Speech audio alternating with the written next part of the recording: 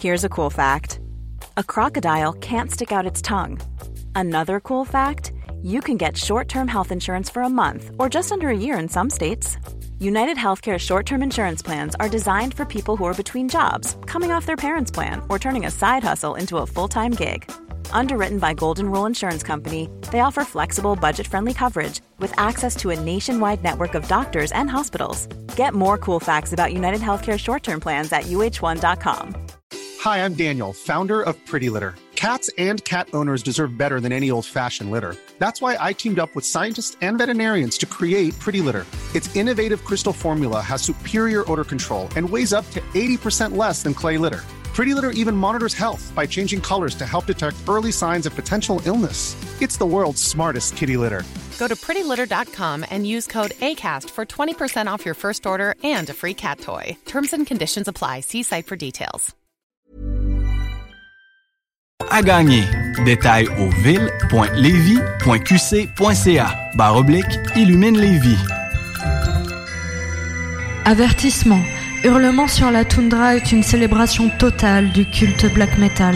Ces rites radiophoniques peuvent inclure des œuvres musicales, des lectures de textes, des discussions franches et vulgaires, ainsi que des méditations sur des thèmes relatifs à la violence, à la sexualité, à la toxicomanie, au comportement aberrant ou aux politiques radicales.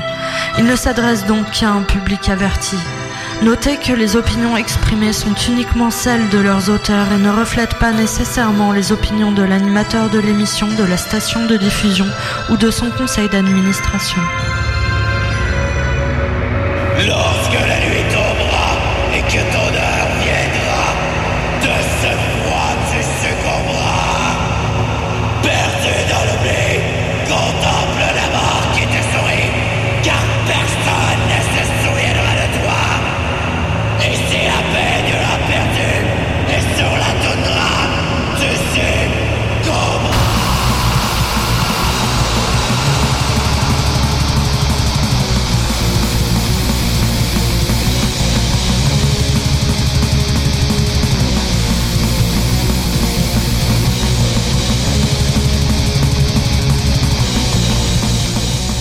Salutations à vous, fiers spectres affamés des contrées sauvages, et bienvenue, ma non-contreuse, à Hurlement sur la toundra, une émission consacrée au culte black metal, produite dans un ancien bunker de la guerre froide, ici à Iqaluit, au plein cœur de la redoutable terre de Baffin. Et moi, je suis Nafre, votre nécromancien chamanique pour encore un autre rituel qui évoquera les puissances du black metal, le plus transgressif, transformateur et transcendantal des arts musicaux. Cette sombre convocation retient ce même seul but, celui d'évoquer un tempétueux blizzard philosophique afin de découvrir ici, en toundra nunavuttoise et en terre inuite, le plus terrible mystère de notre culte et de la plonger encore plus profondément dans sa noirceur infinie. Ainsi, nous vous invoquons, ô Silapinoa, chaotique divinité des vents sauvages, et ô Sednanulia Yok, ombrageuse déesse des profondeurs océanes. Que par vos terribles grâces, notre savoir et notre patience approfondissent comme la fin de l'effroyable Amarok, et que notre volonté dans le vide de la toundra y trouve sa voie. Pour ce cataclysmique rite de nos hurlements, je vous dévoile la thématique liturgique de cette soirée, noire de mystère, noire de terreur, en commençant selon une noble et ancienne façon, avec un conte. Une nation autochtone de ma province native que je compte parmi mes ancêtres, les Mi'kmaq, raconte ceci, une histoire qui remonte au bon vieux temps, avant même l'arrivée de l'homme chrétien. Un jour d'automne, il y a très longtemps, un homme et sa Ougté Pitémil, c'est-à-dire sa femme, accompagnés de leur Gwiti, leur garçon, ont quitté leur tribu et sont partis très loin pour chasser dans le nord-ouest de la grande forêt appalachienne. Et ayant finalement trouvé un endroit convenable pour passer l'hiver, ils y ont construit un wigwam. L'homme ramenait du gibier à la maison, la femme dépaissait et séchait de la viande, et le garçon, lui, jouait à tirer sur les oiseaux avec un arc et une flèche. Dans le sens très simple et vrai du terme, tout était bien et se passait bien. Mais un après-midi, alors que l'homme et son fils étaient partis et que la femme ramassait du bois, cette dernière entendit un bruissement dans les buissons, comme si une grande bête les traversait. Et là, devant ses yeux, elle vit avec horreur une chose de pire que le pire qu'elle aurait pu avoir craint. Un effrayant visage la regardait fixement, la répugnante figure d'une chose qui semblait née du diable, de l'homme et de la bête, dans chacune sa forme la plus épouvantable. C'était comme un vieil homme hagard, mais avec des yeux de loup. Il était nu, les épaules et les lèvres rongées, comme si dans la folie de sa faim extrême, il avait mangé sa propre chair. Et il portait une étrange charge sur son grand dos squelettique. La femme avait entendu parler de cette créature. C'était le terrible Chenou, cette abomination qui vient du nord lointain et glacé, un monstre qui avait été un homme, mais qui était maintenant démon et cannibale. Malgré son choc, la femme reconnut tout de suite que c'était l'un d'eux et elle comprit. Seule dans l'immense forêt, face à cette monstruosité, elle courait un terrible danger. Ce conte dont je vous ai lu que le début et qui est l'extrait d'une grande et épique aventure d'une légende Mi'kmaq nous arrive du texte The Algonquin Legends of New England or Myths and Folklore of the Mi'kmaq, Passamaquoddy and Penobscot Tribes. Un important et fascinant recueil de contes traditionnels raconté au célèbre folkloriste Charles Godfrey Leland, débuté en 1882. Si vous ne l'avez pas encore compris, l'horrifiant chez nous de cette histoire, un possédé au cœur glacé, un humain corrompu devenu monstre cannibale, errant homicide de la sombre forêt, il est en fait cette même créature que nous connaissons tous sous le nom de Wendigo. Une créature fabuleuse qui fait maintenant partie du panthéon des monstres de la culture populaire, au même titre que le vampire, le zombie et le loup-garou. Peut-être comme moi, vous avez déjà été initié à son horreur mythologique avec la lecture du sinistre roman de maître Stephen King, Pet Sematary, dont l'histoire accorde à la créature un pouvoir surnaturel, celui d'inverser l'ordre de la nature en faisant ressusciter les morts, mais aussi de manipuler la réalité elle-même et de produire toutes sortes de malheurs et de calamités. Mais avant lui, l'épigone littéraire de H.P. Lovecraft, August Derleth, avait déjà écrit The Thing That Walked on the Wind en 1933 et Ithaca en 1941, qui ont servi d'inspiration à King. Et avant Derleth, nous avons en 1910 la nouvelle d'Algernon Blackwood, The Wendigo, probablement une des premières références dans la littérature non autochtone du Wendigo. Pour ramener cela à nos temps plus contemporains, on pourrait noter l'antagoniste du personnage des comic books de Marvel, The Incredible Hulk, les rêves et les visions du profileur de la FBI de la série Hannibal, un motif onirique qui symbolise le tueur en série cannibale titulaire. Dans les jeux de vidéo Until Dawns, des Wendigo apparaissent comme antagonistes principaux aussi. Et pour partager de quoi qui est proche à mon cœur, mon amie et une collaboratrice de ce culte, la poétesse britannique Kitty Metcalf, a produit un recueil de ses textes basanés intitulé My Father, the Wendigo. Mais il nous intéressera fort plus de savoir que dans le black metal, surtout le black metal québécois, le Wendigo a été assuré également et de plus en plus une place de prestige certaine. Sur Légende, le magnifique hippie partagé entre 4 grandes formations québécoises, Forteresse y a contribué une redoutable pièce qui porte ce nom comme titre. Nous avons aussi un des nombreux projets du multi-instrumentaliste québécois Des d'Outre-Tombe, qui d'ailleurs porte comme bannière le nom de Wendigo pour un d'eux. Et Wounded Funeral, groupe de Saint-Hyacinthe, est allé jusqu'à activement l'invoquer lors de leurs rituels musicaux, les musiciens se proclamant même une horde du Wendigo. Pour ma part, j'irais aussi loin que de dire que le Wendigo, soit selon son itération originale autochtone ou les interprétations plus contemporaines qui renvoient plus ou moins fidèlement à celle-ci, est la figure emblématique par excellence du black metal, étant une métaphore allégorique qui fournit au principe et à la menace des dangers du culte black la parfaite représentation mythologique, et ce, à plusieurs niveaux, comme nous allons le voir. Et donc, il est grand temps que cela, je vous l'expose et qu'ensemble, qu'on célèbre le Wendigo en lui consacrant un épisode entier en guise d'expression de dévotion confessionnelle. Une mise en garde, dans le respect de mes propres ancêtres Wolastoq, Iyik et Mi'kmaq et en reconnaissance des terres sacrées que ces Premières Nations depuis l'aube du temps les habitent, je vais donner priorité et place d'honneur à l'interprétation traditionnelle de ce mythe qui est à l'origine, dans même sa nature et sa fonction, une légende autochtone. Pour cela, je vais laisser mon confrère de la noire tourbe forestière, Finian de Ifernach, vous expliquer de haut et en large la légende du Wendigo. De son refuge boréal en Gaspéguewagi, il nous a préparé une capsule dans laquelle il fait le tour de tout cela comme nul autre pourrait le faire. Je connais moi-même très bien la matière. Ayant eu plusieurs fascinants échanges avec le gars, je suis convaincu qu'il est de plus loin l'autorité la plus compétente et que ses propos seront les plus pertinents dans le cadre du présent rite. Maître Finian étant toujours vivement motivé à faire resplendir son savoir traditionnel Mi'kmaq et de s'en servir comme un tomahawk pour fendre le vil crâne de la société moderne, il ne nous partage pas que des connaissances. Il nous transmet une sagesse. Alors, cadavres de la toundra, des prairies et des forêts, même ceux emmurés dans une abominable ville de rats humains, oyez et écoutez. Donc, nous aurons bientôt le marécageux discours de Finian et ensuite suivra une pièce de son projet Ifernark que j'ai choisi sera une retrouvée sur le réellement extraordinaire split partagé avec son allié martial Pan American Native Front, le morceau intitulé Human Hunter. Mais pour immédiatement lancer en bestiale et dure forme cette sinistre soirée, tout en vous faisant déjà un clin d'œil au sens que je vais puiser de ce mythe pour fixer à vitam aeternam sa place dans le panthéon black, nous allons commencer avec de quoi vous allécher l'esprit et en vous insufflant une profonde faim, une faim de Wendigo, une faim à tuer, à manger et surtout à dévorer son prochain. Et ce sera avec une fulgurante pièce que je choisis de l'imposer comme toute première, rien que pour son intensément délicieuse évocation aux couleurs black, death et doom des terreurs patubulaires qui vous attendent, avec une mauditement judicieuse utilisation de sound samples en passant. Watchez-vous, ça va mordre. Donc du split avec Ekferus paru en 2017 chez l'étiquette Crown and Thorn Limited, voici pour commencer la pièce Wendigo Sickness, The Palace of Worms.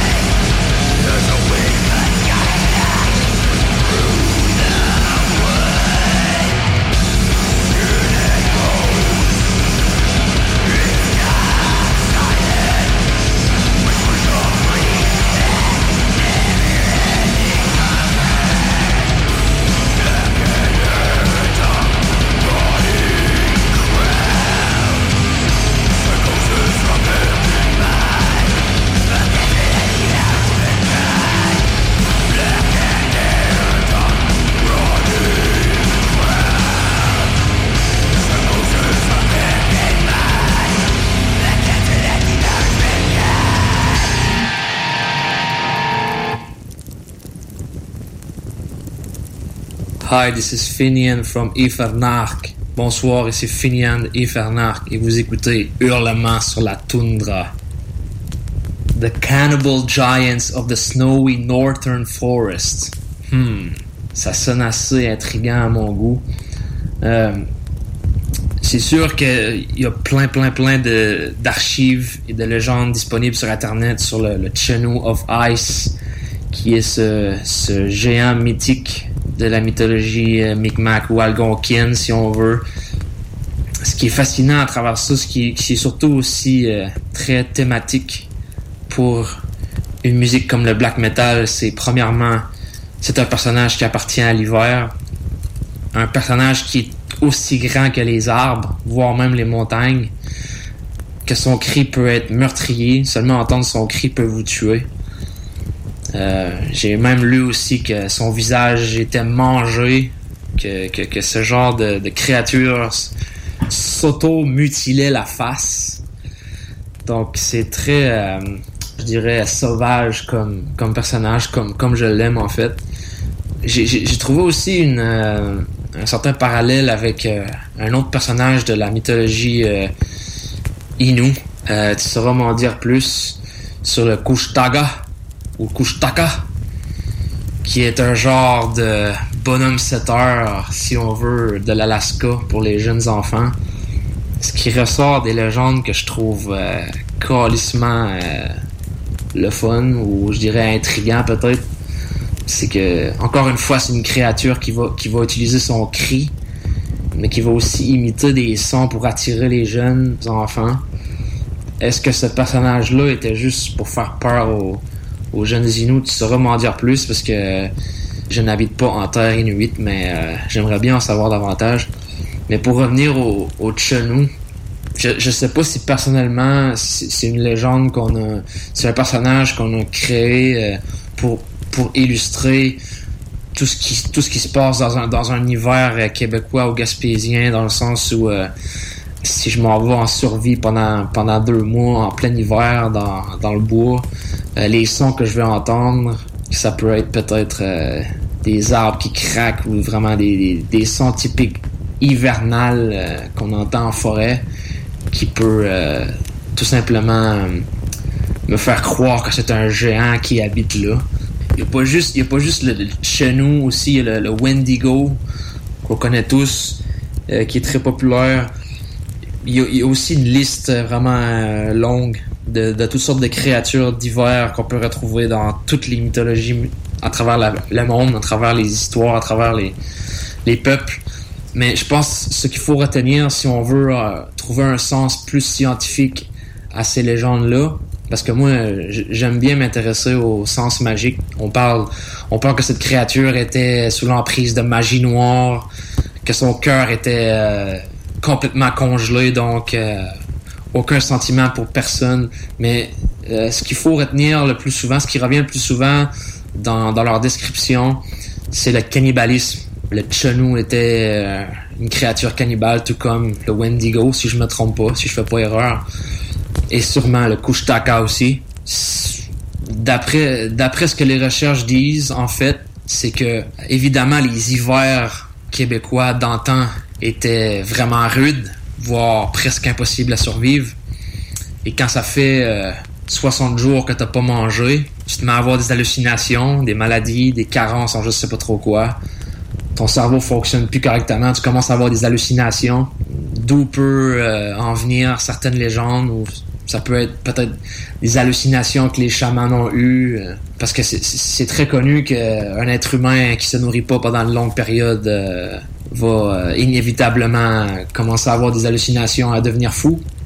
On dit aussi que ces légendes ont été créées pour éviter que les peuples se dirigent vers le cannibalisme, n'ayant aucune autre ressource sous la dent en plein hiver, se tourneraient vers le cannibalisme. Donc ces légendes-là auraient été créées pour les empêcher ou seulement faire peur. Et le fait de créer une certaine créature cannibale pourrait peut-être changer leur perspective en quelque sorte. Ça m'est arrivé dans ma lecture du recueil de Chrétien Leclerc ou Leclerc, je sais pas trop comment dire, qui parle des Gaspésiens. C'est une rubrique assez fascinante, qui dit avoir assisté à du cannibalisme lors de son voyage dans la vallée de la Matapédia ou à Pointe-à-la-Croix, qui est un village crissement intéressant parce que, selon les oui-dire, ils possédaient déjà la croix avant l'arrivée des robes noires. Donc, qui leur a donné cette croix-là, on ne sait pas. Mais c'est vraiment intéressant. Petite parenthèse. Mais selon ses écrits, on ne sait pas encore s'il a écrit ça pour diaboliser les Amérindiens et dire que c'était vraiment des sauvages sans scrupules, sans cervelle ou sans émotion ou whatever. Mais qu'il aurait séjourné avec une famille qui aurait évidemment pas fait assez de ressources pour l'hiver. On sait que la chasse à l'orignal est quand même difficile l'hiver. Donc, il n'aurait plus rien à manger. Il aurait sacrifié un enfant amérindien. Il l'aurait mangé. Donc, c'est ça que la légende dit. Je l'ai lu. Moi, ça m'a pas vraiment choqué. Je te dirais, je pense qu'à cette époque-là, tout était plus extrême. Ça me surprendrait pas qu'en effet, il y avait du cannibalisme à cette époque-là. D'où la violence ressentie à travers les légendes. C'est vraiment des personnages de films d'horreur, si on veut. Mais ouais, pour conclure ce petit topo-là, on dit que c'était comme des loups-garous en quête de viande fraîche, des gens qui se rétractaient vers la forêt. Il y a certaines légendes qui disent aussi que c'était les gens trop greedy, excusez-moi l'anglicisme, qui se seraient transformés en genre de loup-garou, en genre de bête affamée de viande fraîche. Fait que ces légendes-là ont tous en commun le cannibalisme, qui est vraiment pas, je dirais, qui est vraiment pas impossible à cette époque-là. Moi, je pense que, en tout cas, je suis pas en train de dire que je suis un cannibale, mais quand ça fait 30 jours que t'as pas mangé, tu peux manger ben des affaires. Mais sincèrement, plus sérieusement, moi, ce que j'aime dans ces légendes-là, c'est me téléporter à cette époque-là. Une époque où on n'avait pas d'éducation. Les savoirs scientifiques étaient vraiment inexistants. Tu sais, moi, en 4e année, je savais déjà qu'il y avait des planètes. Je savais déjà les noms des étoiles. Je savais qu'on gravitait autour. Je savais que, tu sais, le vent, c'était... En tout cas, de la façon qu'on me l'a présenté, le vent était juste quelque chose de ben banal. Mais pourtant, à travers les époques, c'était vu comme un dieu. Les tempêtes... Qu'est-ce qu'il y a de plus merveilleux que d'aller en pleine forêt, dans un campement seul, en pleine tempête de neige l'hiver? Il n'y a rien de plus sauvage et humain que ça. Ça te procure des émotions qu'on oublie aujourd'hui. Tout ce qui est survivalisme, en tant que chasseur, m'apporte des sentiments, des émotions incroyables que je vis jamais dans ma vie de tous les jours dans la ville. En ayant ces légendes-là avec moi, j'aime ça me téléporter à cette époque-là, me mettre dans leur peau. Tu viens au monde et ton père te dit que en pleine tempête de neige, il y a un géant qui se promène. C'est clair que quand tu vas aller en pleine tempête, tu vas l'entendre. Moi, je suis convaincu de ça. J'aime vraiment me téléporter à cette époque-là, aller dans le bois, vivre et revivre ces écrits-là. Puis, sans pour autant se débarrasser de mon éducation ou de mes savoirs scientifiques. Mais juste de regarder les étoiles puis de savoir que ces étoiles-là, c'était les étoiles que mes ancêtres regardaient, ça ajoute un petit peu de magie à tout ce que tu vis, à ta vie courante qui est rendue tellement plate. Fait que de toutes ces légendes-là, moi, c'est ça que j'ai envie de dire à tes auditeurs, à tout le monde. C'est pas le fait de savoir si le Tchenou existe vraiment. Ça, on s'en calisse. C'est juste le fait d'aller dans le bois, de lire une légende, puis de la vivre, puis de se laisser envahir par quelques petites craintes qu'on peut avoir. Parce que quand t'es tout seul dans le bois, là, t'en as des craintes. C'est vraiment là que tu peux savoir si ton indice de survivalisme est à point. Mais tu le sais assez rapidement si c'est pas ta place. Puis juste le fait d'être envahir par ces petites craintes-là, ces peurs-là, moi je trouve qu'il y a rien de plus merveilleux en tant qu'être humain. C'est des choses qu'il y a des gens qui vivent même pas une fois dans leur vie. Pour moi, ce serait un bon résumé de tout ce que j'en pense. Salutations à tous.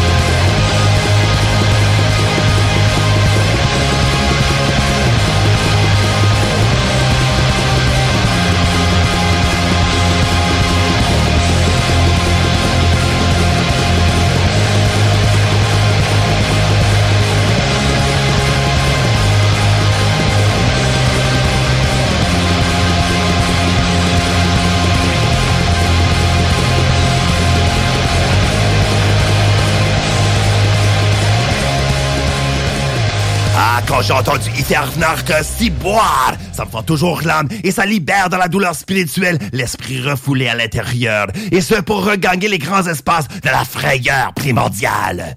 Et pour vous dire, cher cadavre, qu'en échange avec le maître loup des Appalaches, j'ai bien compris que du nouveau stock de lui s'en vient. Une nouvelle parution est présentement en train d'être enregistrée. Une ancienne de ses sorties va bientôt voir la noirceur de la nuit en format vinyle. Et un t-shirt et un long sleeve d'Ifernark sont en production. Mais en plus, il est en train de travailler sur la parution d'un autre projet de black autochtone. Celui que son confrère Wabanaki a baptisé Ukshéen Salawit. Ainsi que du graphisme pour Curator avec Pan American Front. Ce fier diable s'est peut-être séquestré en forêt lointaine, mais ses sauvages coups vont être ressentis partout parmi la horde black. Et ainsi, nous pouvons distinguer que notre sinistre pérégrination dans le monde du Wendigo, menée en suivant le sentier du black metal, est bien en cours. D'autres frayeurs s'en viennent, mais là, on doit prendre notre habituelle pause afin de vous passer quelques annonces. Certes, on vous reviendra dans quelques instants pour atteindre le comble de ce rituel. Et alors, on vous exhorte, chers cadavres, à fidèlement répondre à l'appel. Notre meute vous y attend, donc rejoignez-nous ici, sur les ondes de votre station de radio communautaire, pour entendre nos hurlements sur la toundra! Salut, c'est Matraque. Chaque semaine, j'anime Ars Macabra, un show composé d'une équipe de feu. On parle bière avec Sarah, on potine de nouvelles métalliques avec Limbo. Pendant que PY gère les réseaux sociaux, Nours vous spin du métal derrière la console. Et tout ça, c'est sans compter les chroniques en rotation de Régis, Sonny, Valérie et Nard. Ars Macabra, c'est chaque mercredi soir de 20h à 22h sur les ondes de CJMD 96.9.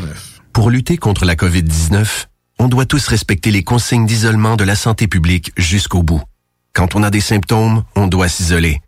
Quand on a passé un test, on doit s'isoler. Quand le résultat est positif, on doit s'isoler. Quand on revient de voyage, on doit s'isoler.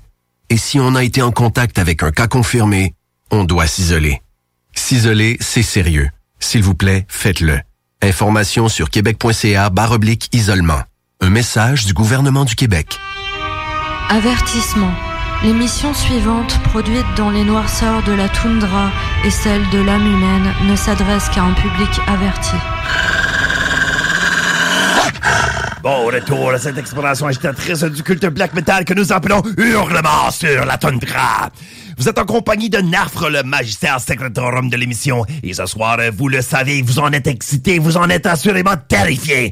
Nous sommes en train de découvrir le monstre cannibale originaire du folklore des Premières Nations autochtones de l'Est. Le redoutable Wendigo des peuples algonquiens. Parmi eux, la plus malveillante, la plus odieuse, la plus abominable et grotesque créature surnaturelle qui soit. Un sacrilège vivant de l'harmonie naturelle et des mœurs humaines. À sa base et dans ses anciennes origines, le Wendigo était un réel avertissement des dangers du cannibalisme, qui, chez les Premières Nations, même pour sauver sa propre vie, était considéré comme le plus sévère des tabous. Réduit à un état de famine, on devait plutôt noblement choisir le suicide ou, dans le cas d'un être cher, l'abandon à la mort. Par extension, ce mythe aurait possiblement aussi servi de mise en garde pour les tribus nordiques dont les hivers sont longs et rudes, hier comme aujourd'hui, et dont les chasseurs risquaient de ne rien rapporter de leurs expéditions durant cette saison.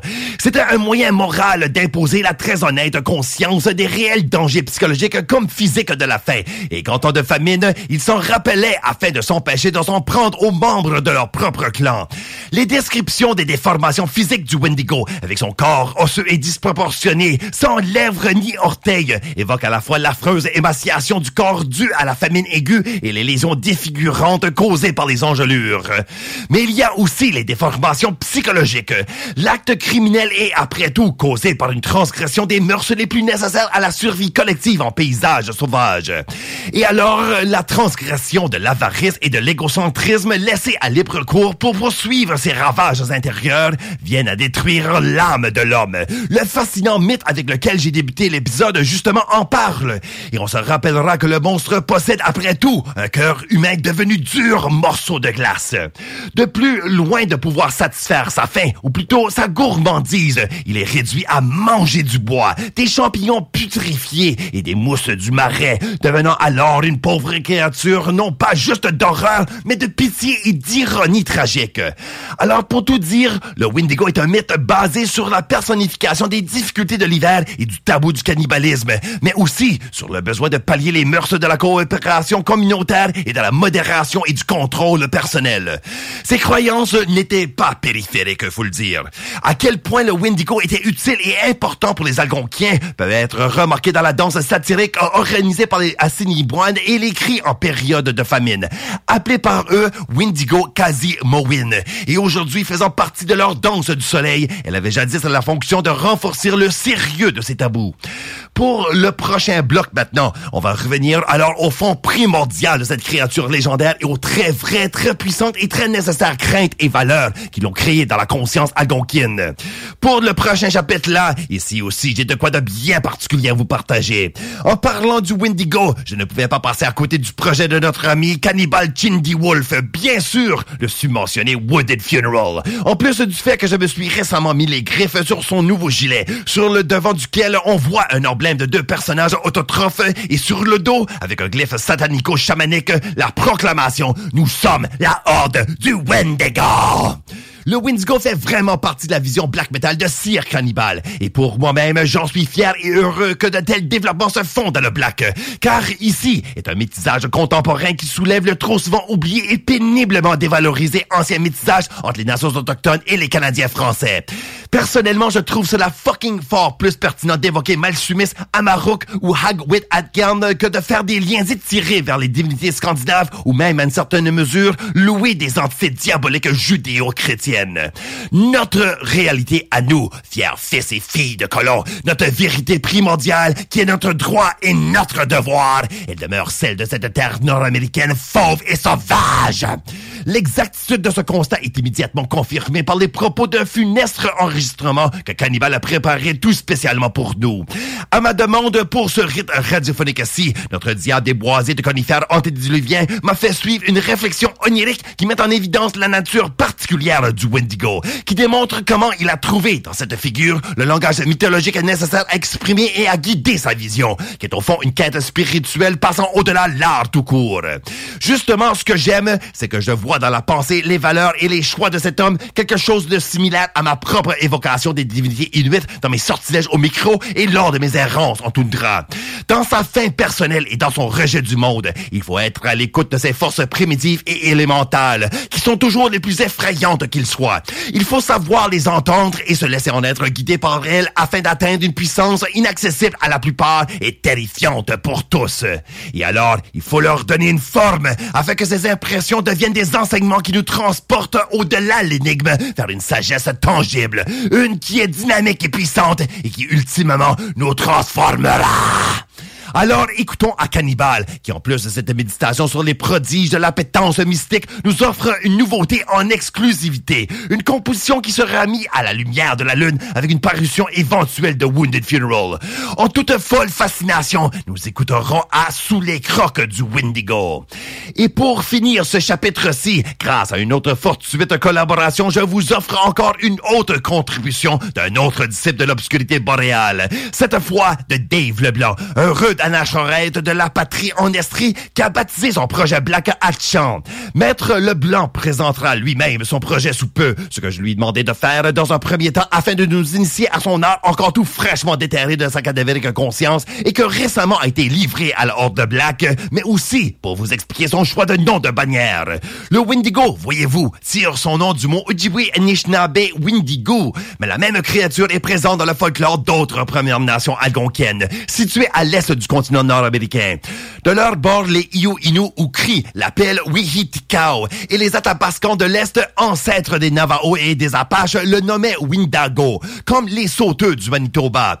Ces mots semblent tous avoir comme racine le terme proto-algonquien Winteko-Was, qui signifierait probablement à l'origine hibou, en raison, on l'imagine, de l'inouï-cri nocturne de cet animal.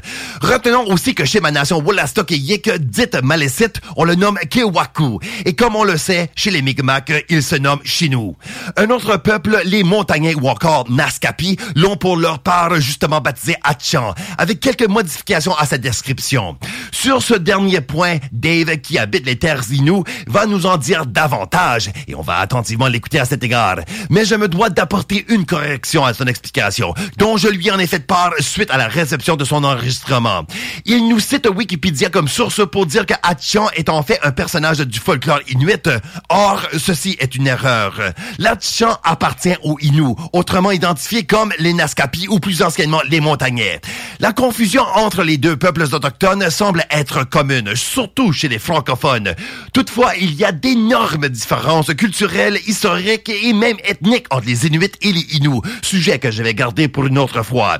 Cela étant dit, comme Finian me le rappelle souvent en me hélant affectueusement le grand Chinou, dans toutes les légendes, le Windigo, le Chinou ou la Chienne, peu importe comment il est appelé, est associé au froid, à l'hiver, au frimas et à la pénurie hivernale. Donc sa terre native est naturellement celle des vastes étendues glaciales et enneigées du nord, donc cette même toundra que les Inuits habitent et où moi je me trouve. Or, une différence importante finale est à soulever. Alors que le mythe du Wendigo paraît en toute évidence être une réponse à la très dangereuse impulsion de consommer de la chair humaine lors de ces terribles épisodes de faim, ce tabou n'existe pas du tout chez les Inuits. Cela, je vous l'ai déjà expliqué lors de ma chronique des écoutes la toundra pour l'émission Ars Macabra, dans cette capsule sur Uluksuk et Sénésiak, deux chasseurs inuits devenus tueurs et cannibales ecclésiasticides, consommateurs des foies de deux prêtres missionnaires. Donc, le grave tabou et la terrifiante légende qui est associée n'ont aucun rapport ni aucune pertinence pour les Inuits.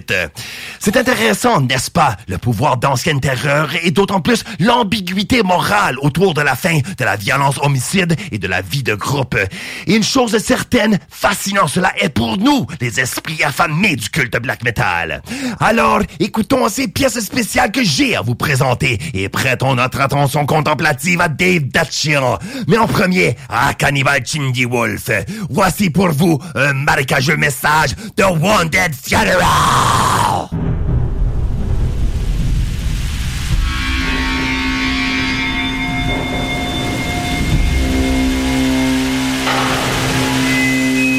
Bonjour chers auditeurs des hurlements sous la toundra. Ici Cannibal. Et à l'invitation d'Onaf, je veux vous partager une expérience unique. Une expérience mythique que je confonds encore aujourd'hui entre le rêve et la réalité. Voici ma légende.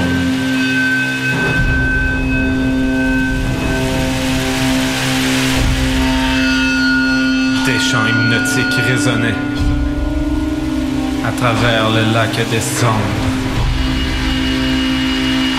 Un cyclone sombre s'est formé au-dessous du soleil véhément. Un pressentiment d'éclipse naturelle, de la fureur à venir.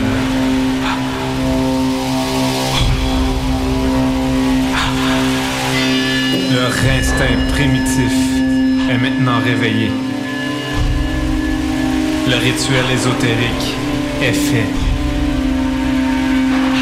Peau guérie des rites méphistophéliques, dans une litanie hystérique perpétuelle, honorant les entités ancestrales, êtres de feu hostile et de sève féreuse. Ô Wendigo, sur cette nation primitive, élévation de créatures cabalistiques, une confrontation inévitable, se terminant par une disparition triomphante, volonté de vivre pour l'éradication, ne donnant aucun répit à leur malheur. Le sang du défunt coule maintenant. Tâche à la terre dans la damnation éternelle.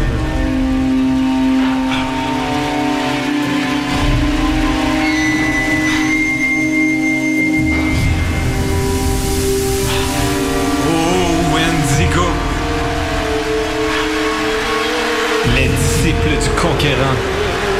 pavanées. Nus, se masturbaient dans les tripes des corps sacrifiés de leur père. Démembrés, empalés, de la bouche aux fessiers.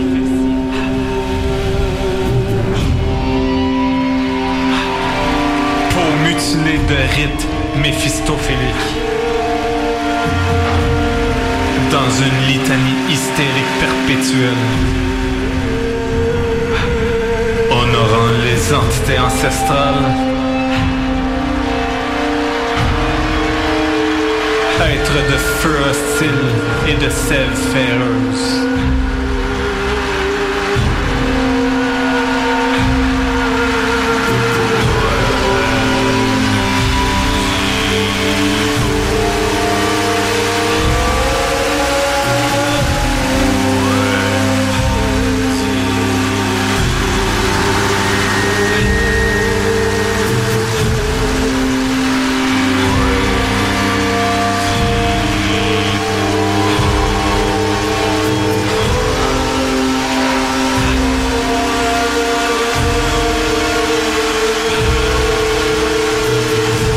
Ossements par milliers, les esprits prisonniers, les visages démasqués. J'étais le défunt assassin. Ossements par milliers, esprits prisonniers, visages démasqués. J'étais le défunt assassin.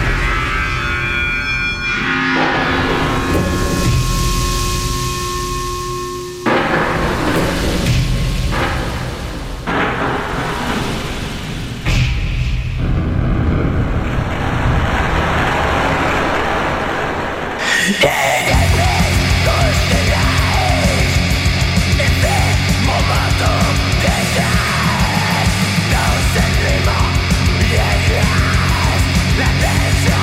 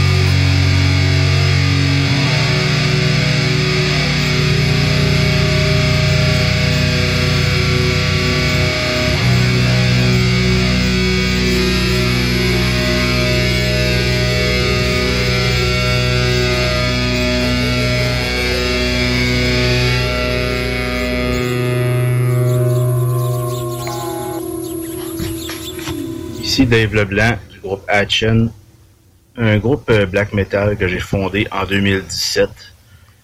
C'était d'abord un projet solo, puis en 2020, je crois, le drummer sherbrookois Jean-Patrice Leroux s'est joint à moi.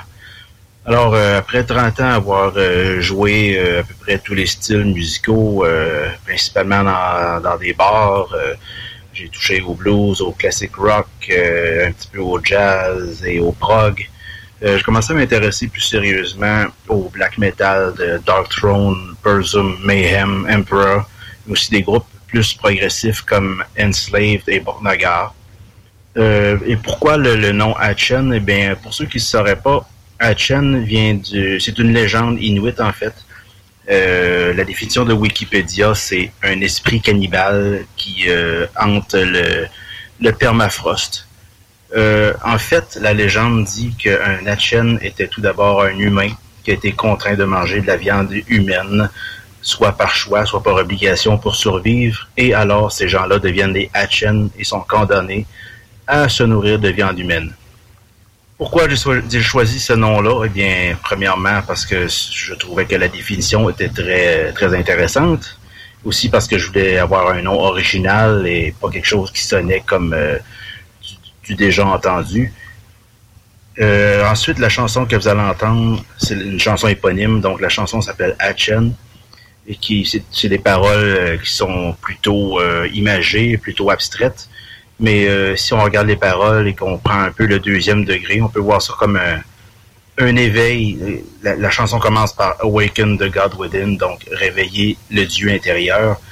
Ça revient un peu à trouver son vrai sens, le vrai sens de son existence, peu importe qu'est-ce qui arrive aux autres et tout ça. C'est un peu une philosophie aussi qui rejoint le satanisme de Anton LaVey, à savoir que chacun est son propre Dieu. Musicalement, la chanson évoque un blizzard impénétrable, un blizzard qui nous sandblaste la face. Et puis la fin de la chanson, c'est un peu comme le calme après la tempête, mais le danger rôde toujours. Alors, gare à l'Hatchen.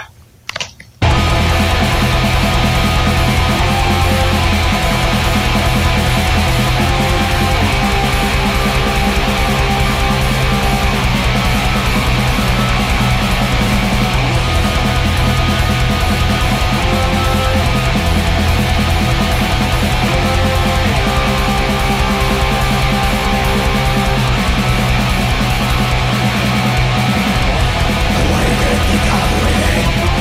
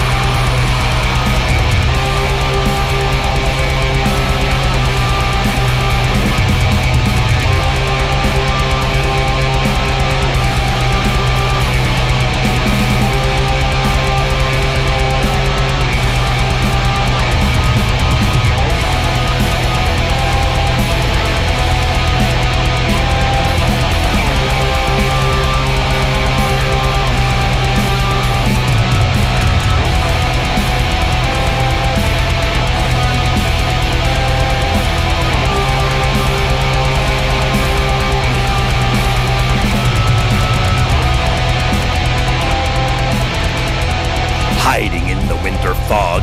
No one is out of reach. Take all and leave none. Your realm's a no man's land, raining on the permafrost, brutal terror unleashed. Take all and leave none. Your realm is a no man's land. Que de ce froid monde glacial et redoutablement impossible donne naissance à des géants qui chasseront l'humain pour se rendre plus fort encore. Nous venons d'écouter Acha avec le titre terminal de sa toute première parution, Winter Fog, une sortie indépendante de cet été dernier. Et avant cela, à Cannibal de Wounded Funeral, qui nous a partagé en exclusivité sa composition aux couleurs de son cahier, sous les crocs du Wendigo. Tout cela, ça sent la tourbe mousseuse et racineuse de la forêt, l'électrifiant frima des... Normally, being a little extra might be a bit much, but not when it comes to healthcare. That's why United Healthcare's Health Protector Guard fixed indemnity insurance plans, underwritten by Golden Rule Insurance Company, supplement your primary plan so you manage out-of-pocket costs. Learn more at uh1.com.